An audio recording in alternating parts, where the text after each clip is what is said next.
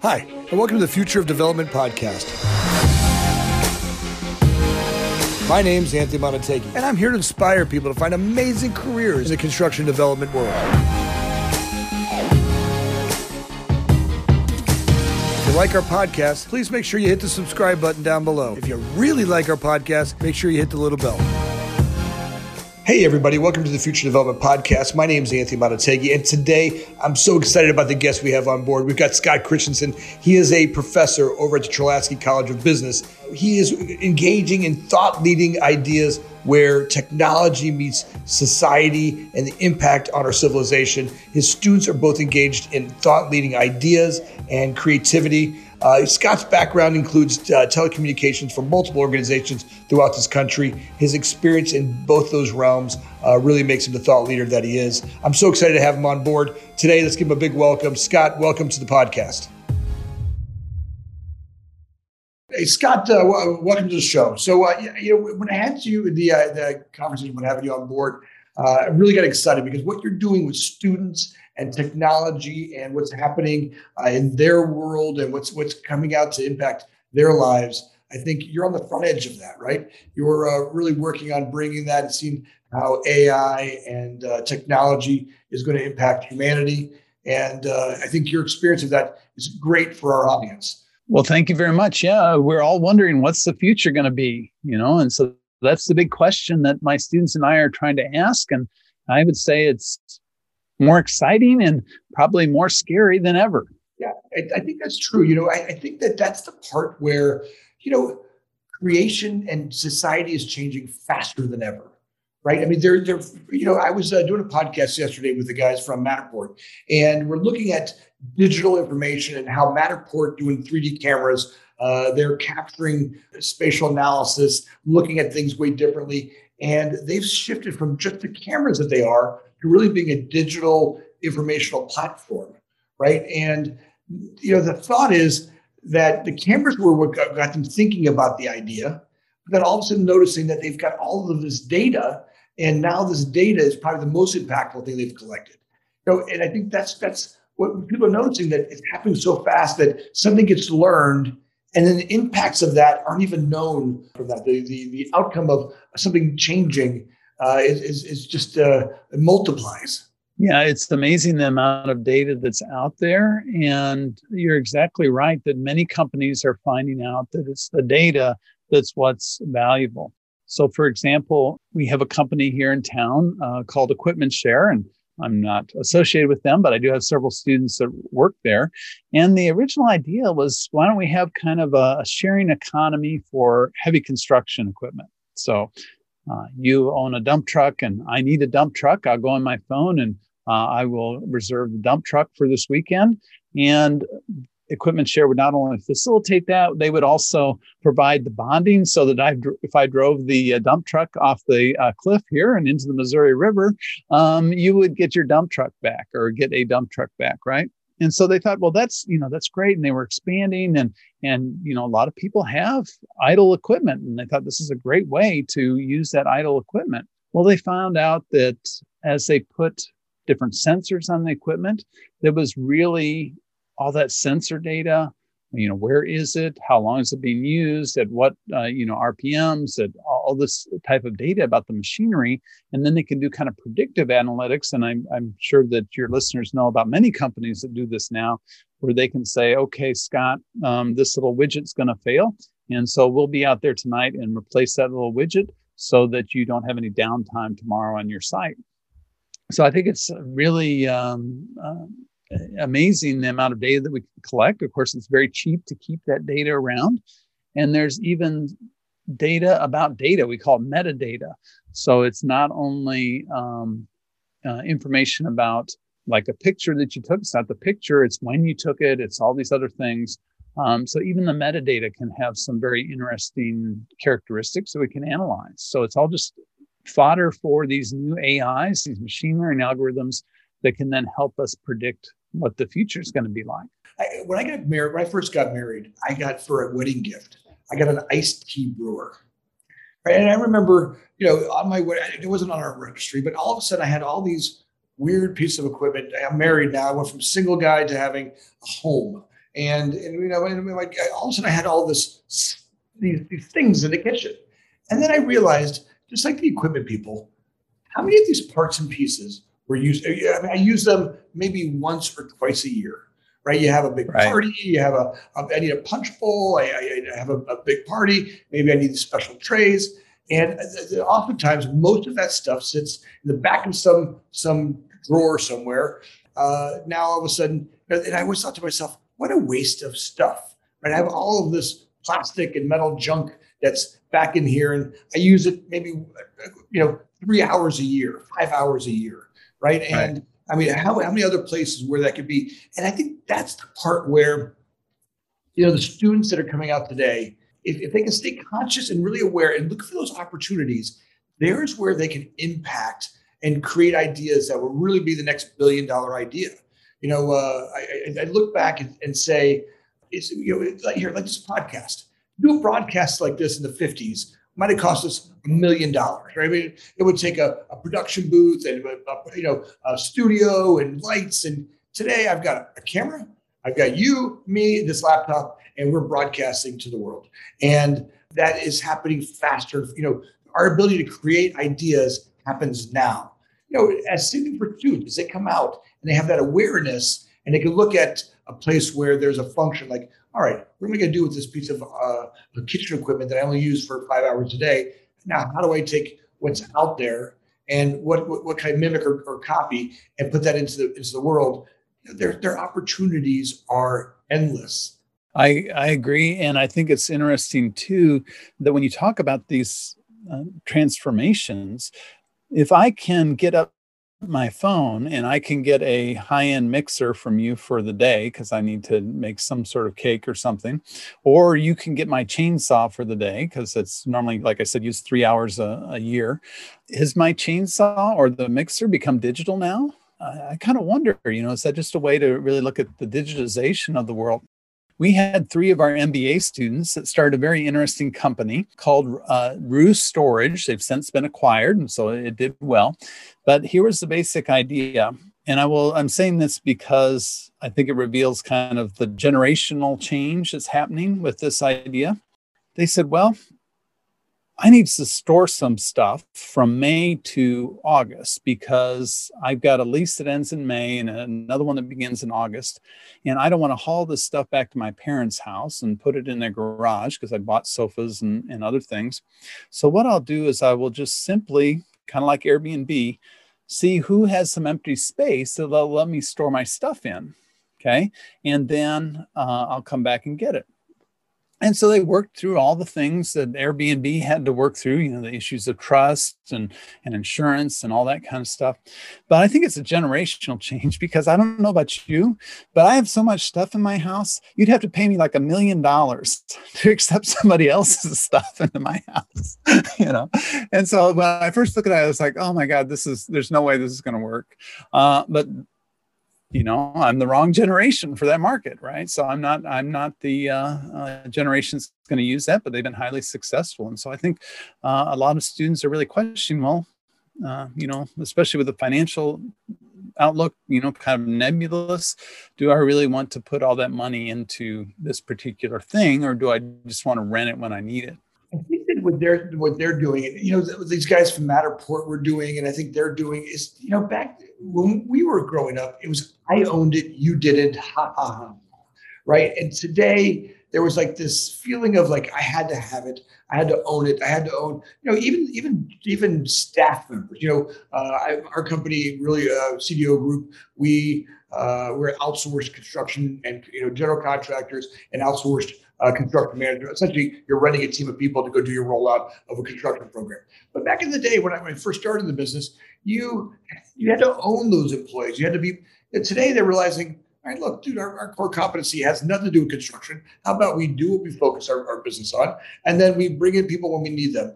Same thing we're finding out with the ideas of today. They're going, look, you guys in the past carried a lot of weight for things that were kind of nonsense. And they're starting to look at it and go, you don't necessarily need to own it. We could leverage what you've learned with what I want to do. And in our collaboration, we really make it way more efficient, grow a lot faster. No need to reinvent the wheel because you've already invented the wheel. I'm just going to put my car on it and we're going to drive together. And now this works. The guys from that Matterport, they're like, hey, look, we created the camera, but now there's a bunch of cameras out there. And now our whole technology for storing data and holding that is really important. Here, whatever your idea is, great.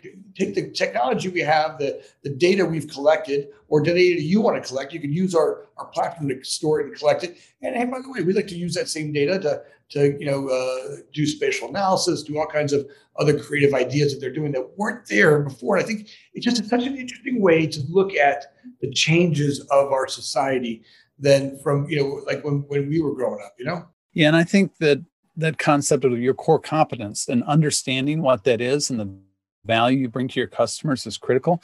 To use kind of a classic case, Kodak came up with the first digital camera in the 1970s. It was awful. And I always tell my students the first image was horrible, horrible, horrible, horrible, really bad. But the next year it doubled to just horrible, horrible, horrible, really bad, and so forth and so on. So it was doubling. Moore's law. It was getting better and better. But Kodak said, well, this is going to eat into chemical sales. Okay. Well, was the customer looking to Kodak to deliver chemicals? Or did they really just want the pictures? And they really just wanted the pictures. And so really understanding what your core competence is and not just tying yourself to, especially a physical object, makes a lot of sense. So we don't care what cameras you bring. You can use our cameras, you can use somebody else's. But Zoom, for example, which we're doing this on right now, doesn't care that I have a Logitech camera and you have, some other camera. It's bring your own technology and we'll make the connection happen because that's their core competence. And they're not going to get into the business of making cameras and things like that. I think companies like Kodak, for sure, you can see where they held on to that chemical idea. Like it's got that shift to going, it's not chemicals, it's the picture. And I think that there's where that to look at, look at the opportunities where people are holding on to something like it's got to be this way, and look for the opportunity to go, no, it doesn't have to be that way. I could really go, it doesn't have to be a physical thing. The digital platform revolutionized imaging and what we could do with imaging and that shift, letting go of it and being nimble. Right. And I think that's where young people have it today. They're able to change ideas and thoughts. Sometimes I sit with my kids, I'm like, wow, right. Just the amount of ideas that come out of them blow me away. And it's, my want for them is to just continue to keep exercising that muscle, right? To stay in that spot where they're practicing that muscle. And, there's a lot of people that are checked out nowadays. If you go back in the 50s, people smoked cigarettes and doctors smoked cigarettes. Today you look at it and go, I can't believe people smoke cigarettes anymore, right? And there are some that are holding on. I've got a parent who still hangs on. But today you see in every one of the videos you look at, people are drinking and drugs. And some people can't handle the overwhelmingness that's happening. And my request of the kids is, hey, stay as conscious as you can. Stay aware, right? Look, it's uncomfortable. Feel uncomfortable. It's okay. Look, it's okay not to feel comfortable all the time. But know that what's happening is never before in the history of the world are things changing so rapidly, and our opportunities are in that finding it and being nimble and going for it. Right? We started the conversation talking a little bit about AI, right? And I really want to go there because I love that conversation. I see that's the next big boom in our growth as humanity, right? The ability to have take AI and machine learning and the stuff that's going to impact the speed by which we develop ideas faster than ever before. Yeah, I think you're exactly right. And one of the things I try to talk to my students about is that the barriers to entry into these different industries have lowered significantly. And even when we talk about AI, I did an exercise with my students last week, and we trained an AI. We basically trained an AI to understand what motions they were making with their phone, whether they were waving it or doing circles. And we did that all over the internet. It wasn't any smoke and mirrors type of thing. We were able to use existing tools, commercial tools to do that. And we didn't have to understand discrete math and what all was going on behind it. But at the same time, getting back to your point about keeping engaged, this is lowering the barriers to entry for everybody. Okay. So the kid in Bangladesh that wants to do this, is now going to be competing for your lunch, right? So there's good and bad things about this. That's one of the things that's pretty eye-opening when I take students abroad. During the summers, I would take students abroad, and we would combine students from the local Spanish university with my students. It would be taught in English. But I would ask, what's NAFTA? Somebody explain NAFTA to me. And of course, the European students could explain NAFTA, and they could explain a lot about how our economy worked. And our students were a little stunned. And I was like, yeah, that's because they pay attention, because they know they want to be where you're at. They didn't have the privilege of being born in the US, so they're going to have to work their asses off, and they're going to come for your lunch. They're hungry, right? They get that hunger from not having to wanting, right? Where some of our kids kind of grow up without that hunger piece. I saw the same thing in India, where this Christian guy that we've worked real hard on building a school for girls. And he was very, very adamant about, we've got to get computers, high-tech computers. We got to, it wasn't just about getting them schools and uniforms and feeding them. It was like, we got to get there. And you could see the impact of them having technology and their desire, right? That hungerness in them. Once they take that, attach it to the tool that multiplied it, the technology, they're going to change the world, right? Those girls are literally, I feel like they've got these skill sets, but what they have on top of that is hunger. And I think those two combinations are kind of fun to watch. Oh, I agree. And I think it's going to be interesting times. I'm very interested to see how my industry of education changes post-COVID with AI and things of that nature. I can see lots of different models for, once again, thinking about what is our core competency. Am I preparing a citizen to live in the world? Am I preparing someone for a specific trade? What am I actually doing as a professor? What's my core competency? Hopefully, it is helping them and guiding them on how to think critically and how to use resources to always be updating your skills. So this idea of just-in-time training, I imagine that you are not using the skills that you got in high school or college, and I'm not using the skills I got in high school or college. I've had to train myself. Students need to realize that there's great resources, and I think our higher education institutions need to kind of come off our high horse a little bit and realize there's some great courses out there, like on Coursera and Khan Academy and all these other places that offer fantastic education.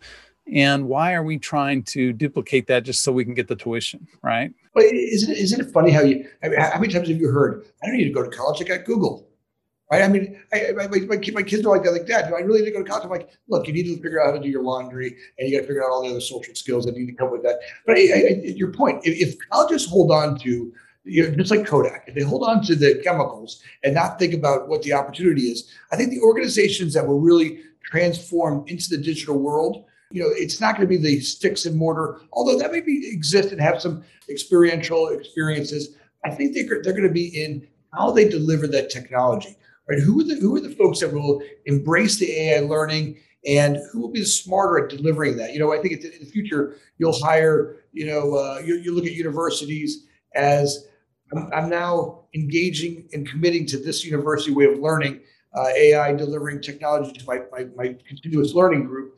And I can see AI in the future never being classroom oriented. The learning happens in lifestyle, right? As we know, a student's going to need to go someplace. Let's say that you want to become a painter, and you want to learn how to paint houses, or let's use that for example, that somewhere during their day, they will have the experience of learning how to apply paint to a roller, put it on properly to a wall. That same technique may happen with mathematics and with accounting, and you can see how that learning could happen in a much different experience that would be student related rather than right now education kind of serves the masses.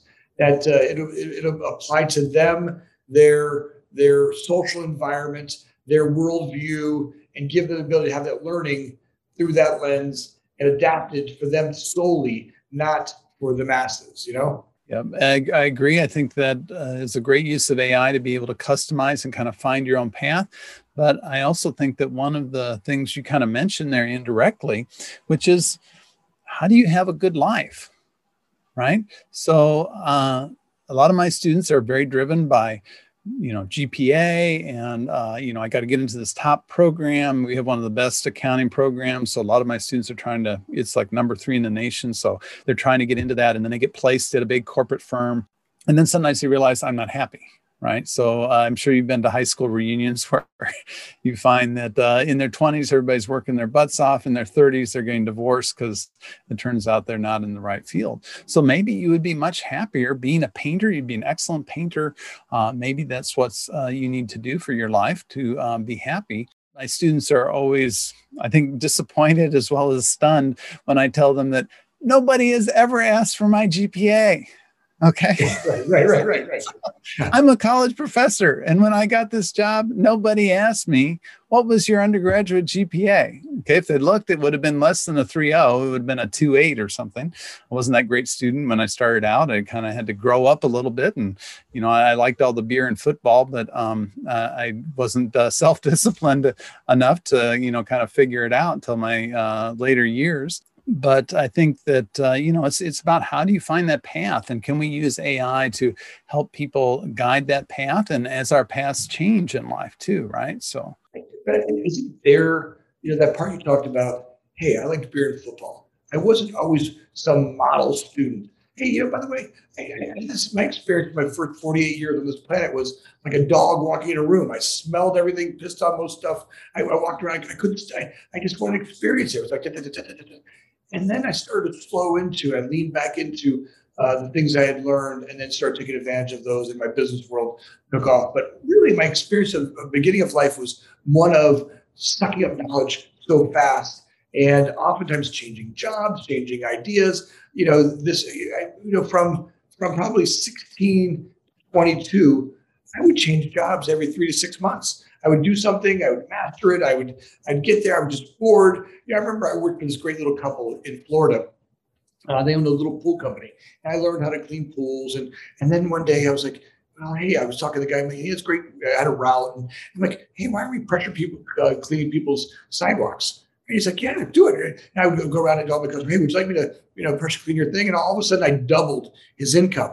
And I remember I did that, and I was like, well, okay, now I'm bored with this. And great. And I left him going, hey, look, I'm really not, I love you guys, but I don't want to clean pools for the rest of my life. But here, I hope I left you with a great idea. I had some fun doing this, and I hope the pressure clean part of the business just doubled your revenue. And I had a great time working here. I hope we'll be friends forever. So just, those experiences are great. I didn't need to be there forever. I didn't need to clean pools forever, but it was a great learning. And I learned a little bit about sales and make people happy. And, it was kind of fun, cleaning swimming pools for a little bit. And, it was kind of fun. So I think that, you're right on it. Teaching people how to live life, enjoy the journey, right? And I think that's where we come in and go, hey, look, relax a little bit. We understand wanting to be successful, but also successful means having a life that's worth living, that you enjoy, and, giving back to the planet. Maybe one of those experiences that you're giving up on. If it's always me, how can I advance? Some of that experience. Yeah, and I think as we get older, probably you and I would agree that the things that we regret are the things that we didn't do sometimes, where we were, too shy, or we didn't want to try something for fear of being embarrassed. And, I tell a lot of my students that are wanting to get into entrepreneurship that, you've got to test ideas, like you walking up to somebody and asking, do you want me to pressure treat your sidewalk? If you got an idea for a business, start calling up potential customers and saying, hey, Anthony, this is Scott. I'm a student, but I had this idea. Would you pay $10 for this widget or this service or whatever it is? And then find out, if your idea is good or not, and then change your idea, move on to something else. But what you do in that process is you're learning a skill, right? You're going to learn how to cold call people. You're going to learn how to ask questions. As long as you are building your capabilities as you go along, that's a successful project in my mind.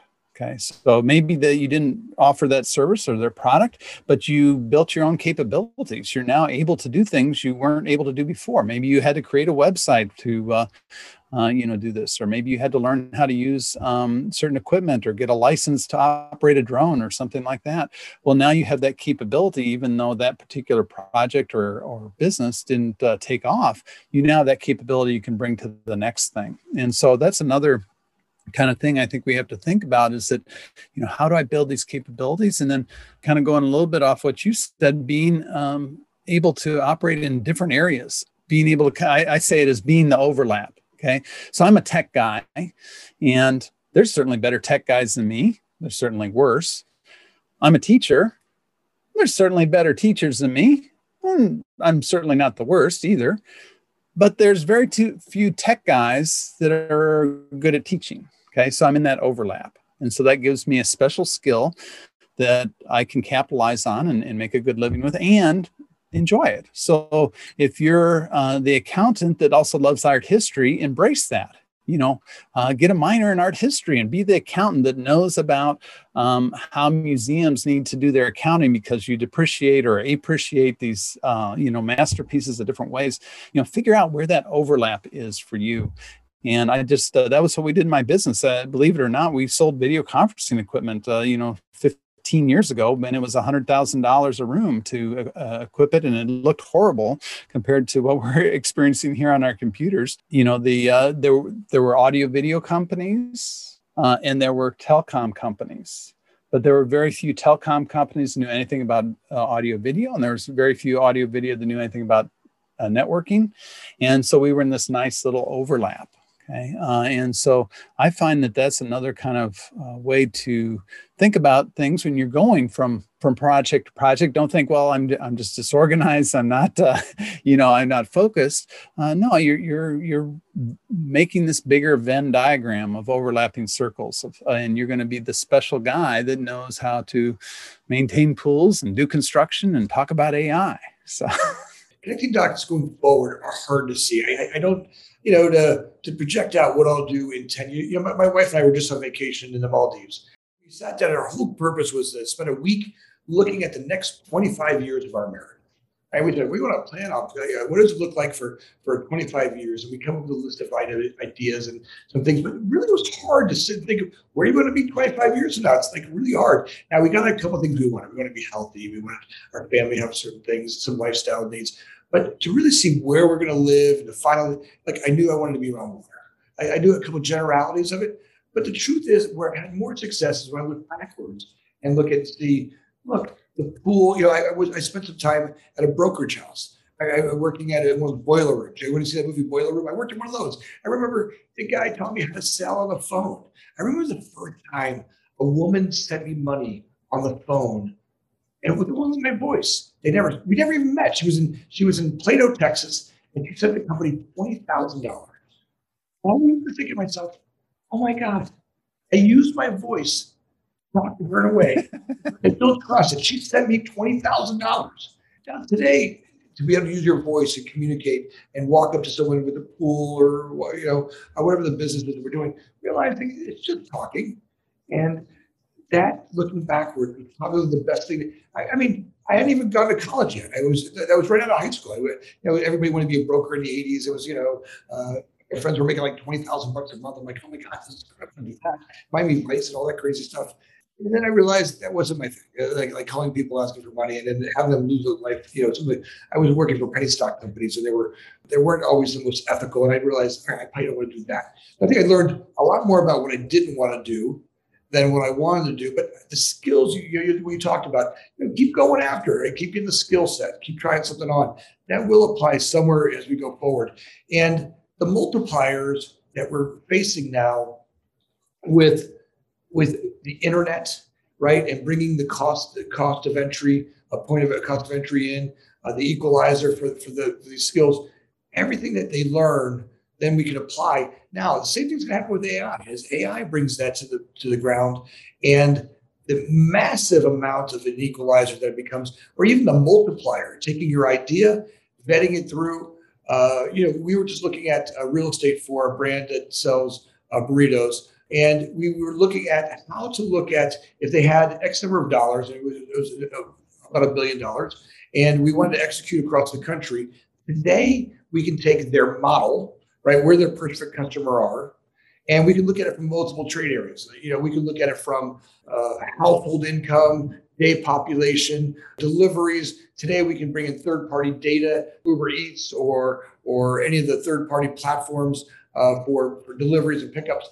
And they can now look at a site way different. Not only can we look at the site itself and its characteristics, but the chances of doing a deal based on how many deals are in the marketplace, right? And then we can actually look at pro forma models based on current rents and all those things. So the information that we can get and the speed by which, that same deal may have taken a year and a half in the past. By the time I saw for rent sign, went back to market, did an analysis. I can remember when I was a kid, I would sit on sites with a stopwatch or a clicker counting people walking by. Today, all that stuff's available to us. So I think that's the stuff that we're noticing. Speed by which we can do these things is a great benefit for the young folks that are entering our world. Yeah, you're exactly right. And we used to joke a lot about Starbucks and how many Starbucks were coming, on every corner, and there's going to be a Starbucks in the Starbucks. And my students, we were talking about this one time, and they're saying like, well, there's these Starbucks, but they have huge lines all the time. Why did they place them there? And it's like, well, it's designed to have huge lines because they knew the traffic patterns of where people are going to and from, what their relative wealth is, and these neighborhoods they're coming out of. So they're not putting it in your neighborhood where, you can't afford the coffee every day. They're putting it in my neighborhood where everybody else around me can afford the coffee every day and, can sit in their nice car and not freeze to death. But that's, all this stuff. And it, like you said, it's so available to you, and being able to do experiments as well. As we talked about before, along with combining this data, I think it's going to be a great time to start a business. If you look at businesses that are born out of recessions, they sometimes do very well because they have to be lean, right? They have to be smart about it. They can't just get a bunch of extra dollars and waste it as they're going along. So I think if you want to be an entrepreneur, this is the time to do it, especially as we emerge post-COVID. Come on, you're two young guys or two young gals, or you're a couple of friends. Today is the time to start that business. Go for it, right? You got no kids, you got no responsibilities, you got work all day, work all night. The thing is, how many friends don't do that? I watch friends. We talk about with our kids all the time. How many of your friends are checking out? Playing 10 hours of video games. It's like, great, I got it, but I'm not sure where you're going to go with that. And you're like, oh, Dad, they're going to be professional video game players. Well, I'm not sure how that's working out for them. But we sat around the table last night as a family, and we were just playing the game. What if? And we came up with a bunch of different ideas of things to come. And they're like, Dad, this is so much fun. I'm like, yeah. What if we played that game at night instead of the video game stuff that's happening? Where we start to really play with, let's try out a couple of ideas and vet them out. And then, someone at the table said, no, I think that's not going to work. And then, well, yeah, maybe it could work. And then, what about this? And, there was conversations around that. And today, more than ever, two friends can get together, rub two sticks together, and create $1 billion idea that will revolutionize the world if they'll just stay in that spot, right? And a lot of that takes a little bit of practice, a little bit of just noticing where I want to check out, my fears, my stuff that scares me. Some of the messages I've been getting. Who do you think you are?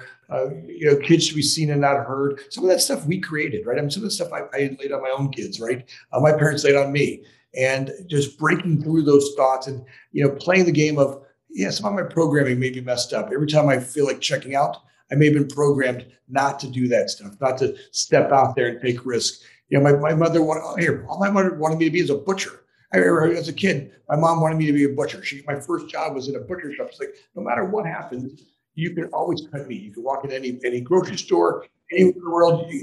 That's all. She wanted me to be safe, right? It wasn't about taking the risk. So some of my programming, I had to break through the programming, right? And some of our kids are the same way. Some of the things we've done to our own children have programmed them to be safe and stay secure, and maybe not take those risks. And I'm saying, go the other way. Right? Now's the time. You have no responsibilities. Go for it. You have that idea? Great. Go for it. There's not much you can lose now. That later on in your life you look back and go, look, even the most I've learned are from failed businesses, failed ideas, things that didn't work. I've learned more about myself there, more about what I don't want to do than what I wanted to knowing what I want to do. It's more about knowing what I didn't want to do more than anything else. So I think that's a fun place for us to keep playing. Yeah, I think my undergraduate degree was in biology. I loved the subject, and I had some great teachers. It was a lot of fun. I graduated, and I got a job as a lab tech, and I'm sitting in a windowless lab with a bunch of rats and radioactive chemicals. And the guy next to me got his 30 years of service pin. And that was the point at which I said, I got to get the hell out of here before this becomes a career, Right. because I don't want to be sitting in this basement with these rats 30 years from now. And that was the time to take some risks. And luckily, my wife supported me in that. I took a part-time job, went from a full-time job with benefits to a part-time job that was in another town because it had these new opportunities. But when you're young, you do have some superpowers. And also, especially for students, if you got a random call from some 50-year-old guy like me needing help for an hour of your time, I mean, you're a nice guy. I'm sure you would probably do something to help me out. But if you got a call from a 20-year-old student or a 19-year-old student saying, Anthony, I'm really wanting to start this business. Is there any chance I could get 45 minutes of your time? You're going to probably say yes, right? And I'm going to do the same thing for students. So I always tell students, you have a superpower. Us older, more successful folks, we want to give back, okay? And we're not going to give back to, our peers per se. I mean, not to say always we wouldn't, but we're more likely to give it very easily to someone who's just up and coming because we want to see them succeed. So you kind of have a superpower when you're starting out as well. I've never met a successful person ever. Great conversation. I mean, I'm happy to. A student called me up and says, "Hey, I got this idea. Great. I might have to schedule into something because of life stuff, but I can't wait to go there and watch their enthusiasm for it. Right, that piece that they have. That I think all of us have been there. Your experience is right on. You're right on, Stein. It's right on. So that we were kind of getting around the subject of emotional intelligence, right? So it's not so much the technical stuff because we can find this in the cloud and other places like that. It's emotional intelligence. How do we tell our story to our potential customers? How do we sell that $1 billion idea? So that's where I think we need to have more skills. I will mention, getting back to AI, there is something, once again, I don't have this not associated with this company, but it's called Crystal Knows. And it's kind of interesting. You can sign up. It's on that. Actually, I have a website I'll mention called learnabout.ai, where I put all sorts of different AI examples. So if people want to go there, it's like I said, it's not selling anything, but it has different books, different tutorials if you want to learn about AI. But what this one does is it actually looks at your LinkedIn profile and other data on the web, and it will try to develop a personality profile. So I could look you up before I even call you, because we know that cold calls are a little bit hard, right? So I could go on there and I could look it up and say, well, if you're talking with Anthony, he's going to want to be approached this way. He's analytical, he needs data, or no, he's, about the big picture, tell him a story. And it helps you kind of bridge that. So it's interesting that even in these areas of emotional intelligence, we're starting to see AIs at least be by our side and kind of help us, nudge us along, right? So we can even look at that for as far as like forming teams.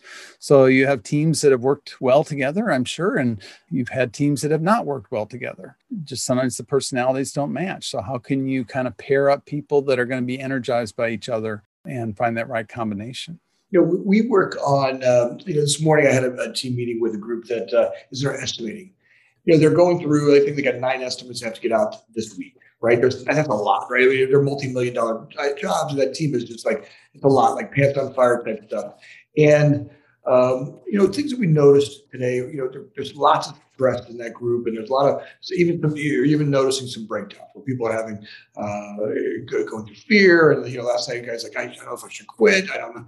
Like, look, there's a lot going on right now. The work we're doing is great, and keeping them focused away from the drama about, but this is a great time to notice, all right, what got you here? Look, I'm not going to be able to change it now. Right now, we're in the gunfire. We're going to get through this gunfire today. But what we can really notice is what got us here. So maybe the next time, the next projects we have going in, the ones that are going to go in next week, for the next, over the next month, where can we notice that where do we make a mistake today that caused the gunfire today?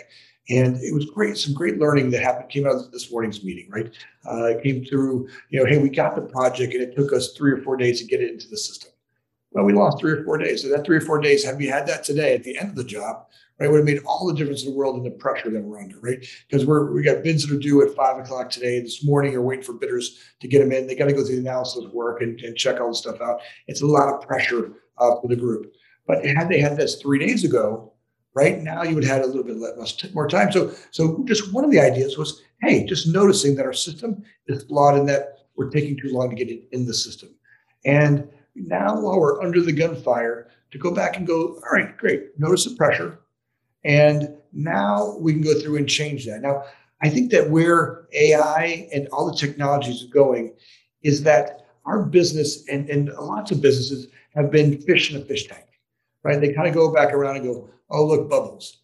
They don't notice a problem, and they go back to the next problem and they do it again. And I'm like, all right, AI gives us that ability to create the algorithms, the systems, the thought process that goes, hey, the project started here. How do I upload that within an hour of getting it? And how do we make the uploading of the project to the system faster, right? And we can go look at the tools and the technology and the approach to bring them on there. And then, I think there's where we start to look at where the struggles are and just being okay with, hey, that kid could have checked out yesterday, and that would have been checked out, or just going, hey, look, understand you're uncomfortable. Get it. There's nothing you're doing wrong. Our system has a flaw that we caused this pressure because we took 3 days to upload the system. And had we given you 3 days, you'd been a much different experience. And just it's okay to be uncomfortable. It's okay that the system's flawed. Hey, and we're going to learn from it. If we don't get this bid, it'll be something we caused. Now, how do we take that and learn on the next one?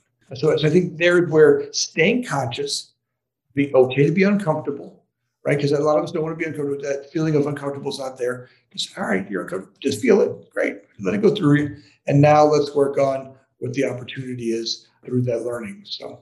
No, I think we talk a lot about lessons learned in projects, but too often we don't look at those lessons, right? We don't do a real good postmortem to really decide what happened here. How can we improve this in the future? And I know, talking about things that are uncomfortable, one of the lessons I finally learned in my business is that you have to fire your customers sometimes. And I remember this one that was toward the end of when I was running my business. I just had this real uneasy feeling. It was a big project, a lot of money, and we just kept on going back and talking with them. And I just got more and more uneasy, and I couldn't really pinpoint what it was. And we were actually brought in by a manufacturer. And so I called the manufacturer as well as the potential customer. I said, look, I'm not going to be your guy on this. You need to find someone else. And they were both very upset. The manufacturer was really upset. Scott, we trusted you. We brought you in on this deal, blah, blah, blah.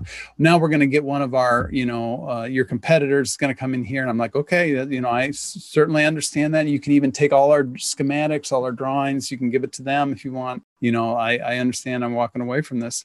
Well, about 2 days later, I get a call from that manufacturer and he said, Scott, you made the right call, because none of the other people would take the deal with that customer because they're still waiting on their $200,000 they haven't gotten from 3 years ago. It was an education institution. Sometimes it's kind of hard to sue education institutions. You kind of look bad when you go after the K-12 district and stuff like that. But so he was like, Scott, you made the absolute right choice on that. You would have been so screwed if you had pursued that. And so, I think understanding that, we're older and we've developed that through hard knocks, but being able to use AI, being able to analyze what went wrong with this schedule. Where were the balls dropped? How can we build in some contingency into this so that it doesn't happen again? That's going to be very powerful. And I think we're going to start to see all this incorporated into some of our project management software. In fact, I'm using one called Asana right now for a couple of projects. And it does have that ability it will suggest things to me, that you might want to think about this, or you've already scheduled these things. Are you sure you want to do that? Because you've just booked 15 hours worth of stuff on that day. It may not be a smart idea. So I think, it's going to be interesting to see how our world changes. And I think you're exactly on point that it's going to be about people, about relating to people. It's going to be about the emotional intelligence. It's not going to be the technical stuff, because we'll offload that to some other AI. Firing your customer to grow your company. Look, that is definitely louder today than ever before. There are companies out there that are not. We say the juice ain't worth the squeeze. They've used and abused companies to death, and they're just not worth working with. They take up more of your time. They degrade your people more than ever, and that's the kind of relationship that grows companies. Today, we're looking for organizations that we're partnering with, and that partnering, which means we're taking them. We have their financial interests in mind, right? There's always a financial connection to the people relationship, and the more that we interact with that, where we build that trusting relationship, where every single day, there's brands that we work with that have amazing relationships. We work with McDonald's, and I would tell you, our relationship with those folks, they've grown us, we've grown them. Every single decision we make is always based on how do we protect that customer? How do we look at them and go, I'm never, ever looking to do something, to bite the hand that feeds me, right? To take care of it. And I feel like likewise, they do the same for us as they look at us and help us grow. They've helped us really embrace diversifying and become a woman-owned business. My wife, who runs the company, has it's multiple platforms and stuff they can go back to with Melvin over there, who really worked with us to help us look at different parts of our business. I mean, look, down to the way we feed our employees. When we do lunches here, just this idea, realizing we weren't even doing vegetarian lunches. We got a whole group of people that work for the company, and we weren't doing vegetarian lunches. You think to yourself, look, that's just a little silly thing to look at. How do you get more and more diversity and embrace that? And through that diversity, we're working with that brand. Our whole company has changed, and it's been amazing. So I think that's the stuff we're looking for: the relationships that help grow us, and then likewise, we're interested in the same way. So I think that's going to happen across those relationships we're talking about. So I know we've got a lot of places you and I here, and we keep doing this over for a long time. It's so much fun talking with you. Every time we talk, I leave with so many more things I want to talk about. I know that we're going to go out and meet with the students next week. You mentioned the website one more time, the AI website again. Yeah, it's just learn about, all one word, .ai. There's no .com or anything. You can actually have .ai as an extension now. And so it's learnabout.ai. And I will put some of the things that we've mentioned in here. And I would just conclude too by saying, what you're talking about with trust. I mean, it's either trust internally. Do you trust your employees? Do you trust your colleagues? Do you trust your vendor partners? Do you trust your clients? I had one client that didn't trust, and I would make them pay up front. Okay, 100%. Pay up front. And I had another customer that I worked for the same amount of time that I totally trusted. And he'd call me up and say, hey, Scott, I don't got time to get the PO to you, but I really need this, this, and this. Okay, it's shipping today. We'll get it to you. So, it's a trust relationship, and how much smoother things go when you trust people. So it's great talking with you. I love this conversation. We didn't talk about a lot of stuff that we thought we were going to talk about, but I think it's a very valuable one when we look at this transition that's happening in our world today with technology, and we look at what's going to happen post-COVID, that all these human elements are more important than ever. I love you. I love having this conversation. I look forward to next week with the students and continue what we do. Scott, I'm grateful for our time together today. Thanks a lot. Oh, thank you. Thanks for joining us. My name is Anthony Monotegui, always looking for people to bring insight into the industry, finding ways to inspire people to have amazing careers in the development world. If you liked our podcast, make sure you hit the subscribe button down below. If you really liked our podcast, make sure you hit the little bell. Thanks again for listening. Please share it with your friends.